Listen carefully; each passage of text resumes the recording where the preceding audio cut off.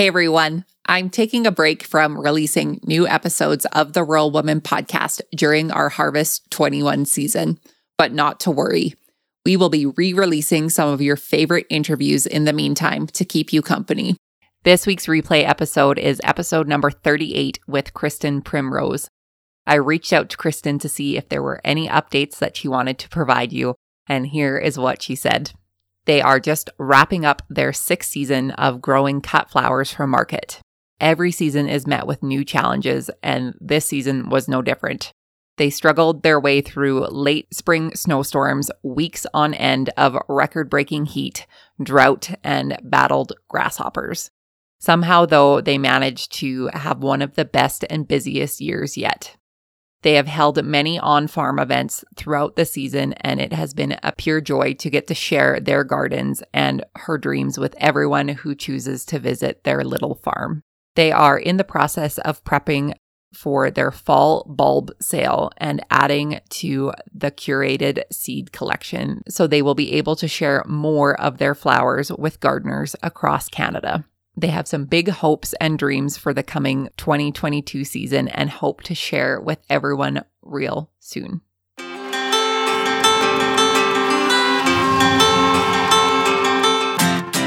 Welcome to the Rural Woman podcast, a platform for women in agriculture, ranching, homesteading, and more to share their stories. I'm your host, Caitlin Dubin.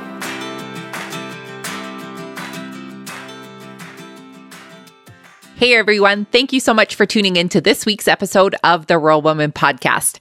I am so excited to be back after my short holiday break, and I hope that you guys all had a great holiday season and rang in the new year with your family and friends and are kickstarted into 2020. I know I sure am. On this week's episode of the Rural Woman podcast, you'll get to meet Kristen Primrose from Primrose Lane Farms, where they raise Highland cattle, organic produce, and have started their own flower farm. Kristen shares her story of why growing flowers is a way of connecting with her mother and how she shares that connection with others. It's truly a beautiful story, and it will sure to make you all just a little misty. You guys obviously know I got misty, so that's no surprise here. New year, not new me. I still cry at everything. But before we get to today's episode, let's go over the review of the week. The review of the week comes from OBND on Apple Podcasts. This 5-star rating and review says, just finished listening to my first podcast. I'm hooked. Paige with Black Bear Farms gave me some fantastic ideas. Well, thank you so much for tuning into the Rural Woman podcast. It means so much to me when I hear people say, I have never listened to a podcast before. This is my first podcast. It is so cool to know that I am your first podcast that you listen to, and I hope that you find even more podcasts to listen to because it is such a great way to share information, learn lots of things, and be entertained for the price of nothing. So make sure if you guys have not listened to Paige's episode, it's episode number 26, and be sure to leave a rating and review as well. If you guys are enjoying the show, this helps with my algorithm over on Apple and helps other people find the show.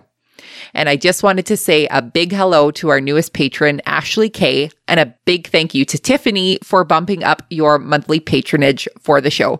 Seriously, guys, every single dollar counts, and it goes directly to supporting the Rural Woman podcast and getting the show on the air each and every week.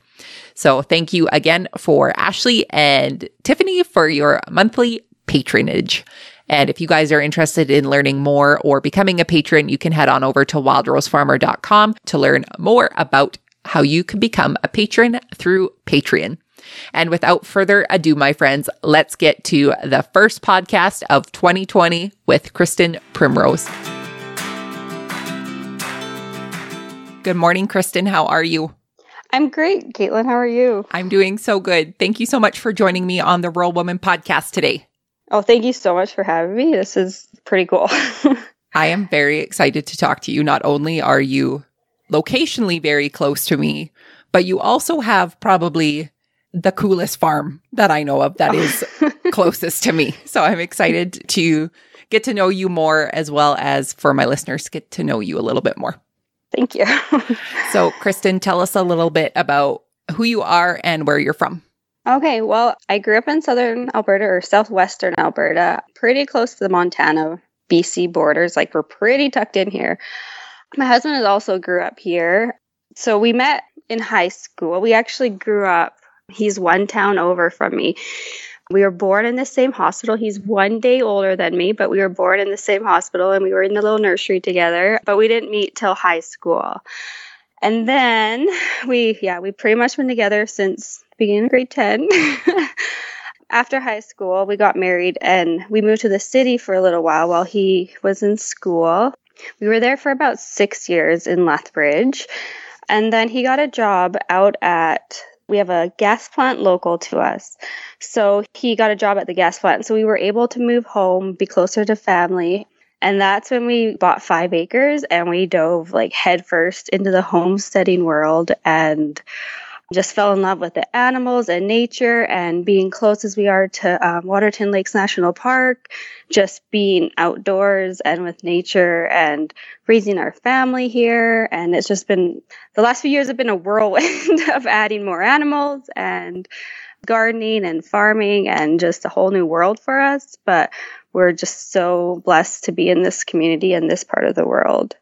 You literally live in probably one of the most beautiful places in this world. So you are very, very lucky. It is amazing out here. Like, we're just in the foothills where the prairies meet the mountains. And it's just, it's beautiful out here. So did you or your husband have any type of agricultural background before you decided to buy your land? Well, my husband, he grew up with horses. He knows horses. He trained horses, that sort of thing. But like my family, I don't even know how many generations we go back. There's farmers. Like, my grandpa was a dairy farmer. My other grandpa worked on different farms across Alberta and Saskatchewan. Myself, growing up, we had cows and we had ostriches, which is a little strange for southern Alberta, especially in the wintertime. But yeah, it was really fun growing up. So I've been around agriculture my entire life. My husband has too, with horses and stuff, but he never farming cows, anything growing up. So buying land wasn't completely out of the normal then, having some land for yourself and animals and that kind of stuff. Great. And our first goal was like horses. Like, my husband had to have his horses. And then after that, it just snowballed into the whole circus of animals. So tell us more about Primrose Lane Farm now, from where you started to where you are today. Well, now we started after the horses, we got chickens and then added meat birds and turkeys and pigs. Every year it's kind of a new animal that comes into the farm. Now we have Highland cattle. I think we're up to 18 total, including our bull. So we have our own breeding program with that. And then just the gardening and farming and flower side of it. Once we started homesteading and started just a little more self-sufficiently, adding in, vegetables and growing more. And you have expanded from the 5 acres, correct? It's not all of these critters on just the first 5. Yeah. So we started on the 5 acres, and then land out here is really expensive. So it took us a long time to save and to keep our eye out for land that comes available. You have to grab it quick before it goes on the market. And so we were able to find, actually just down the road from where we were, so the kids didn't have to move schools or anything, 55 acres. And then right after that, there was another 80 acres that our neighbor was selling, so we grabbed that too. So it's just a little bit down the road, so it's not connected to the 55 acres of our home. So yeah, we've expanded. So then there's a little bit more room for the cows and horses, and they're not all squished on the 5 acres. But so I want to talk more about your cows. I think Highland cows are probably the most beautiful creatures that I have ever seen. They are so cool. They are just so cool. What made you and your husband decide that that was the breed of cattle that you wanted to raise?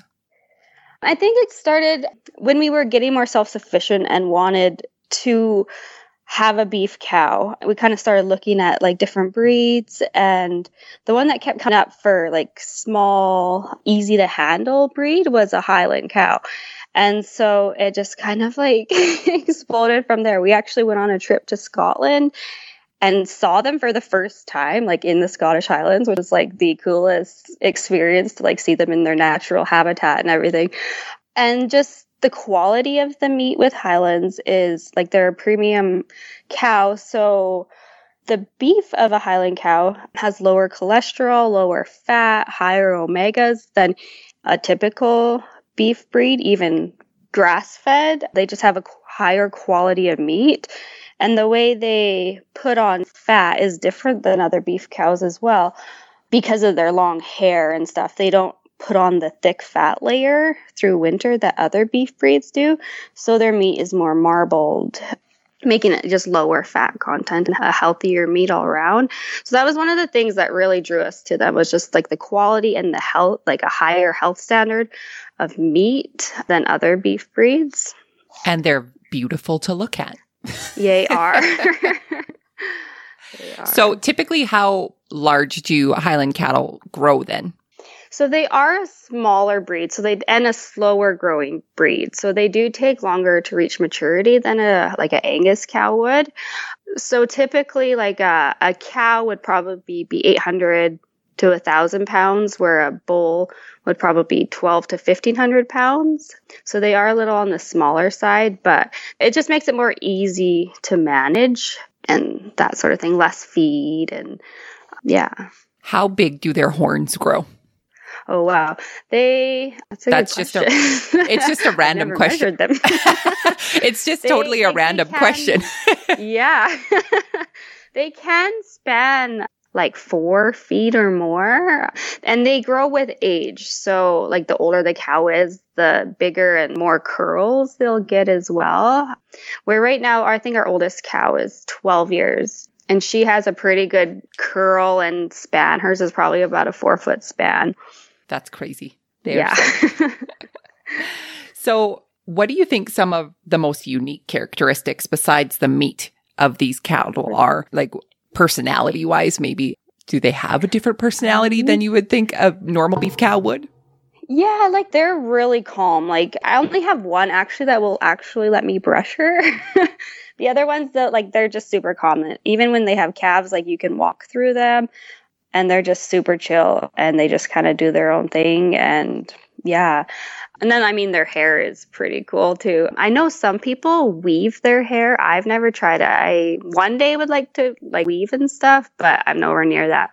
But I have heard of people using the Highland hair for making rugs and different things like that.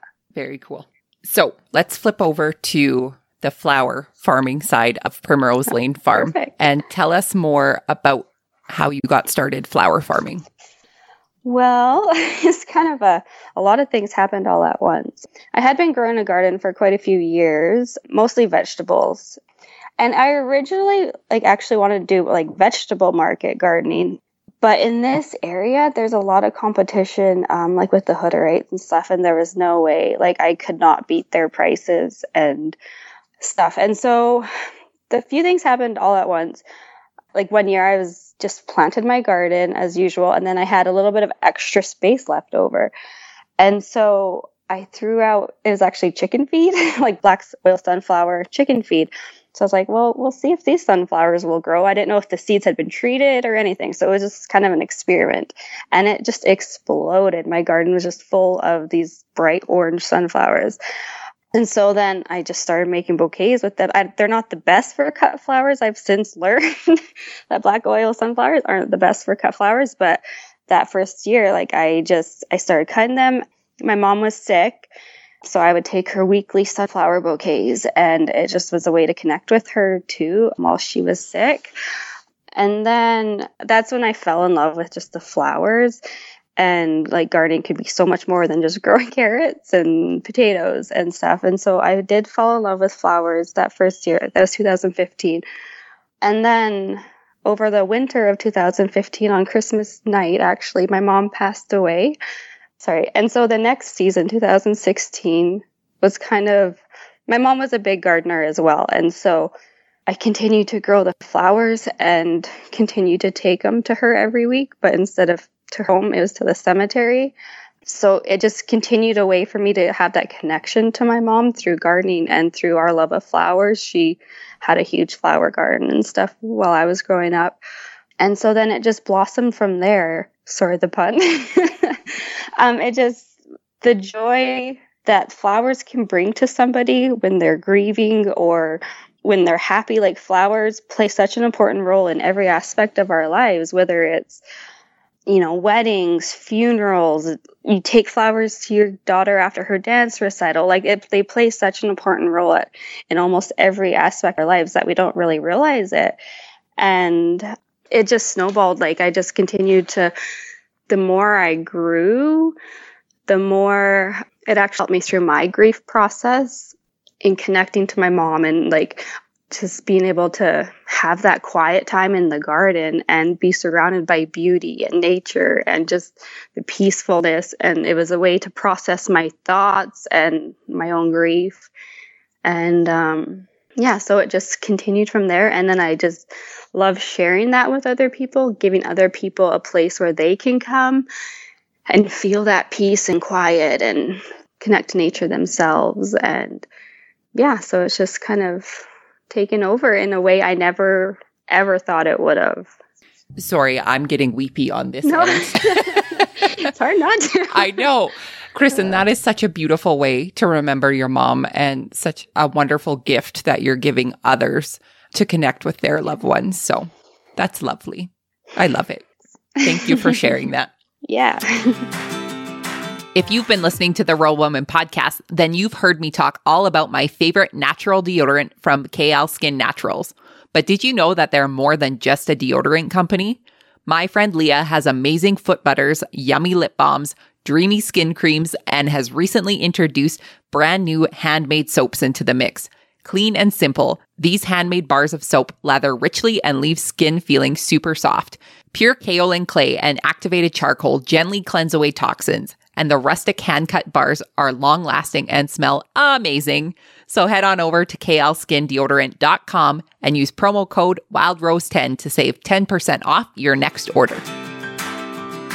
So in 2016, is that when you started selling the flowers, or when did you begin to market your flowers that you were growing? It did start in 2015. I just did like a couple, we have a local farmer's market. It's pretty small. So I just did like a couple times that first summer, just selling my sunflowers at the local farmer's market. And then 2016, I didn't sell anything at market that year. I kind of was still just in that healing process, and I just didn't have the energy to put in that. I still grew flowers and I still gave them away, but I didn't have the energy to do markets and stuff that year. So it actually wasn't until this last summer, 2019, was the first year that I really I was in a place mentally and emotionally where I could buckle down and focus on building my flower business. So this year was the first year that I actually did the CSA subscriptions, and I did markets and garden parties and U-Picks, and just really dove. I was in the space mentally where I could just focus on it and dive in and just do it. That's great. And I know personally your flower CSAs were beautiful, because thank you. My mother-in-law had a flower CSA from you this summer, and all of the flowers were so beautiful. So beautiful. Perfect. So tell the listeners more about your CSA and what that process is, as well as some of the other events that you have on your farm. Okay, so our CSAs, this last year we did a 4-week spring subscription, which was mostly like tulips and daffodils and that type of thing. And then we did a 4-week, a 6-week, and an 8-week summer subscriptions. So you sign up whichever amount of weeks you want, and then we deliver them to you for those amount of weeks throughout the summer. I think our most popular one was, we actually did a 4-week bi-weekly. So you'd get them every other week, but throughout the whole summer instead of just the first 4 weeks. So then you get a little bit more of the different varieties that bloom at the different times over the summer.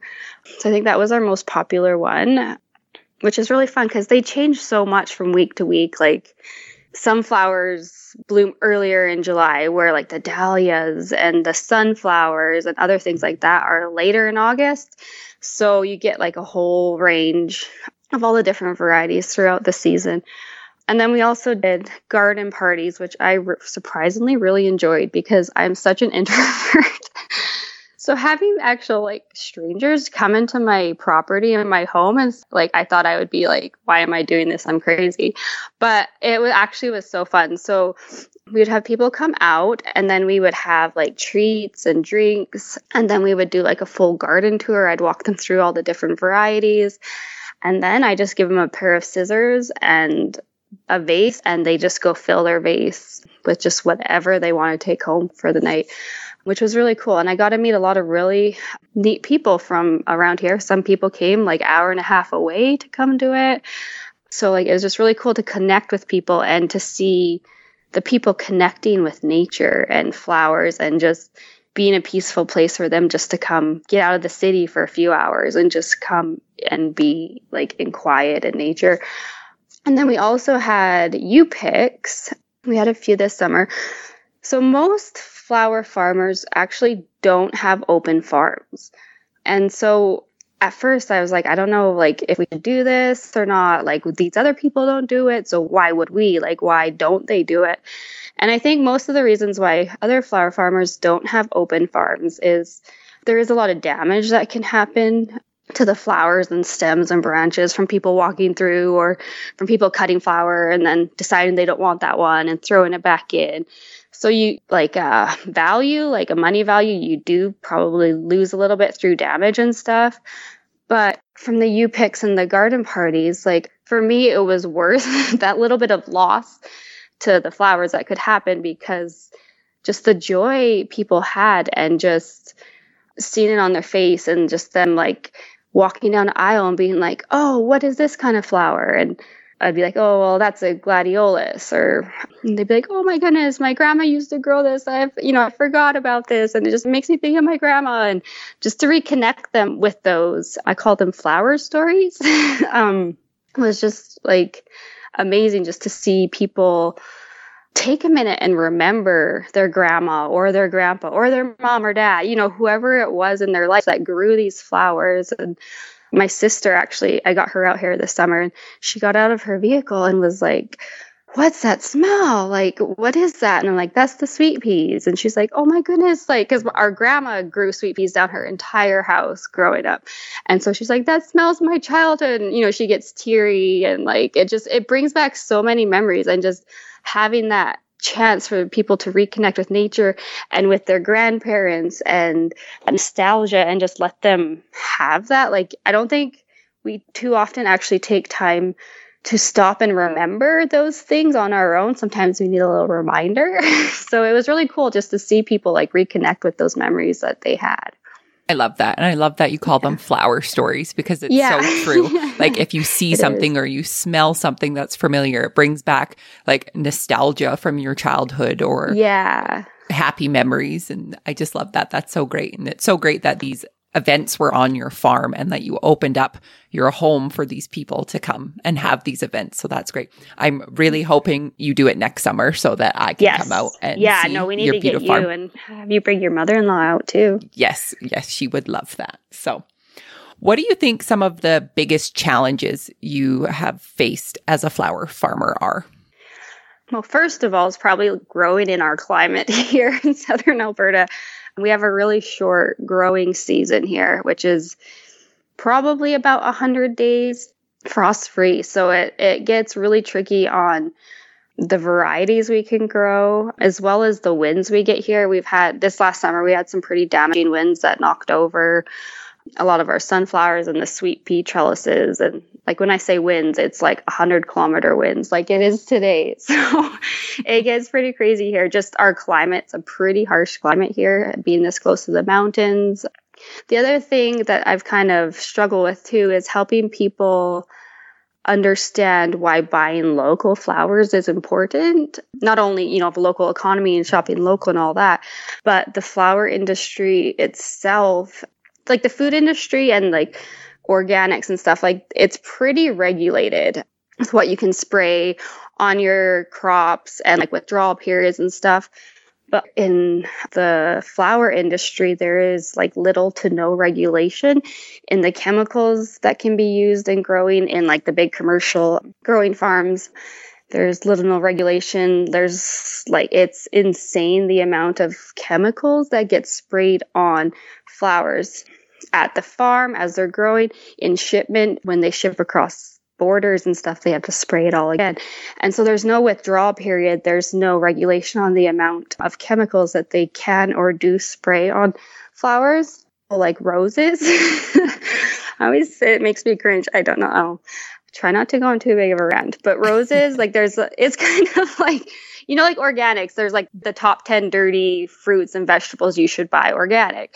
It's kind of the same with flowers. Like roses, especially like Valentine's roses, are probably like the most contaminated flower. Like you should not touch those, even like with a hazmat suit on. Like it's insane. And so just like helping people understand, like when you buy these flowers, not only are they contaminated, but then you bring them in your home and you touch them and you smell them and you're breathing that in. And like most flowers like ship from overseas, from South America, from South Africa. And so it's just like the travel miles of that flower too. So by buying local flowers from local farms, you cut down like on your carbon footprint, first of all, the chemical footprint, and just all of that. So it's most people, even myself, like when I started flowers, which is crazy because with food, I knew that. That's why I kind of was growing a lot of my own food. But I never thought about flowers or where they come from and how far they travel. And so like I've been shocked at like the way the industry works and how little I knew about it before I kind of got into it. So it's just, that's one of my biggest hurdles, is just teaching people and helping people understand like why it's important to buy local flowers. You're teaching us things, Kristen. I didn't know half of that about flowers. So yeah, and it's crazy. Through following you on Instagram, I've been learning this throughout your story of sharing your farm story online. So I'm always happy to be learning about new industries and the behind the scenes of where your Valentine's Day roses come from. Yeah. So. Have you been loving the Rural Woman podcast? Are you wondering how you can support the show? Well, friend, I'm happy to announce that I've recently joined Patreon. What is Patreon? Well, it's a membership-based platform that provides a simple way for you to contribute to the Rural Woman podcast every month and get exclusive rewards in return. Memberships start as low as $2 a month. Seriously, that's less than your grande, skinny, extra hot caramel macchiato with whip. Wondering what the rewards are? Well, they include promo codes for Shop Wild Rose Farmer, draws for the Rural Woman podcast merchandise, shout-outs on the show, and more. Your financial support of the Rural Woman podcast will help make it possible for the stories of women in agriculture to continue to be shared. So head on over to wildrosefarmer.com to find out more information about how you can become a patron through Patreon. So if you were looking for a local flower farm in your area, I saw that you are a member of the Flower Farmer Collective. Can you tell us about that and what that organization is and how people can find local flower farmers in their areas? Yeah, for sure. So I'm actually a part of two different organizations right now. The first one is through Florette Flowers. So on her website, it's a Florette Flower Collective. You can go in, there's like an interactive map. It has a whole list of flower farmers, like it shows you the dots where they all live. So you can zoom in to your area and it will show you flower farmers in your area. Another one that I'm a part of is the Slow Flower Collective. So it's the same thing. You go on their website, Slow Flowers, and you can, search your area. You can search for key words, different things, and it just puts you in contact with flower farmers in your area that you can connect with, and their websites and all their social media and all that. Very cool. So, Kristen, if you could give somebody one piece of advice who was looking to start their own flower farm, what would it be? Just to start, start small, just get out there, get in the dirt, get dirty, and just start. It really is just a matter of, you can do all the reading, you can do all the research you want, but until you actually just start with something, start small, add a little bit more every year, but just start. What do you think some of your favorite flowers to grow are? Oh goodness, I get asked this all the time and I don't know. There definitely are the ones that I have a little emotion attached to them, like irises for one, lilacs. Oh my goodness, lilacs. Sunflowers, tulips, and dahlias, I would probably say are my top. And what are the most frustrating flowers to grow? I would say probably zinnias for me in our area. Like all the other flower farmers, like they're all zinnias are the easiest to grow, but I think it's partly our climate. Like we have a short season, so to get them to really get growing and producing well, you have to start them like earlier inside. But this year, I don't know. It was just, we didn't have a real warm summer this year either. So I don't know if that kind of added to it, but I didn't have great luck with the zinnias this year. So I was a little frustrated that they didn't do as good as everyone else says they do. Isn't that the pits? It's like everybody can grow these flowers and why can't I? Me, yeah, exactly. Oh, Kristen, it has been so great chatting with you. My last question for you is what do you think is the most rewarding part about being a farmer? For me, it's just that connection with nature and understanding what it takes to produce a flower or produce a carrot or produce beef, and just that connection with nature and understanding it all and just being able to see the entire process from start to finish. It's just, I don't know, for me, that's one thing that's just I've always loved about what we do is just the entire process, seeing it from start to end. That is a great answer. And I feel the same. Yeah. Kristen, for my listeners who would like to connect with you after the episode, where can they find you? Yeah, so we're on Instagram at primrose.lane.farm. And then we're on Facebook at Primrose Lane Farm. And then just our website at primroselanefarm.ca. Yeah, we're in all those places. And I noticed on your website, Kristen, that you do sell some of your bulbs and seeds online for our Canadian listeners.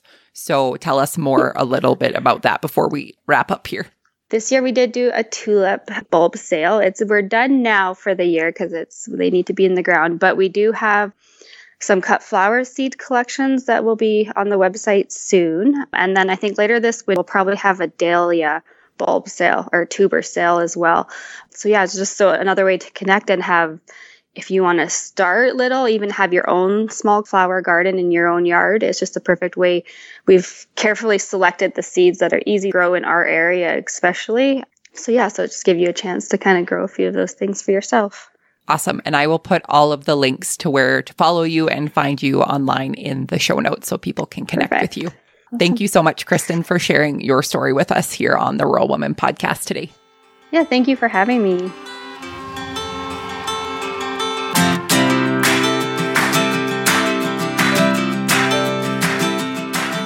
Thanks for listening to the Rural Woman podcast.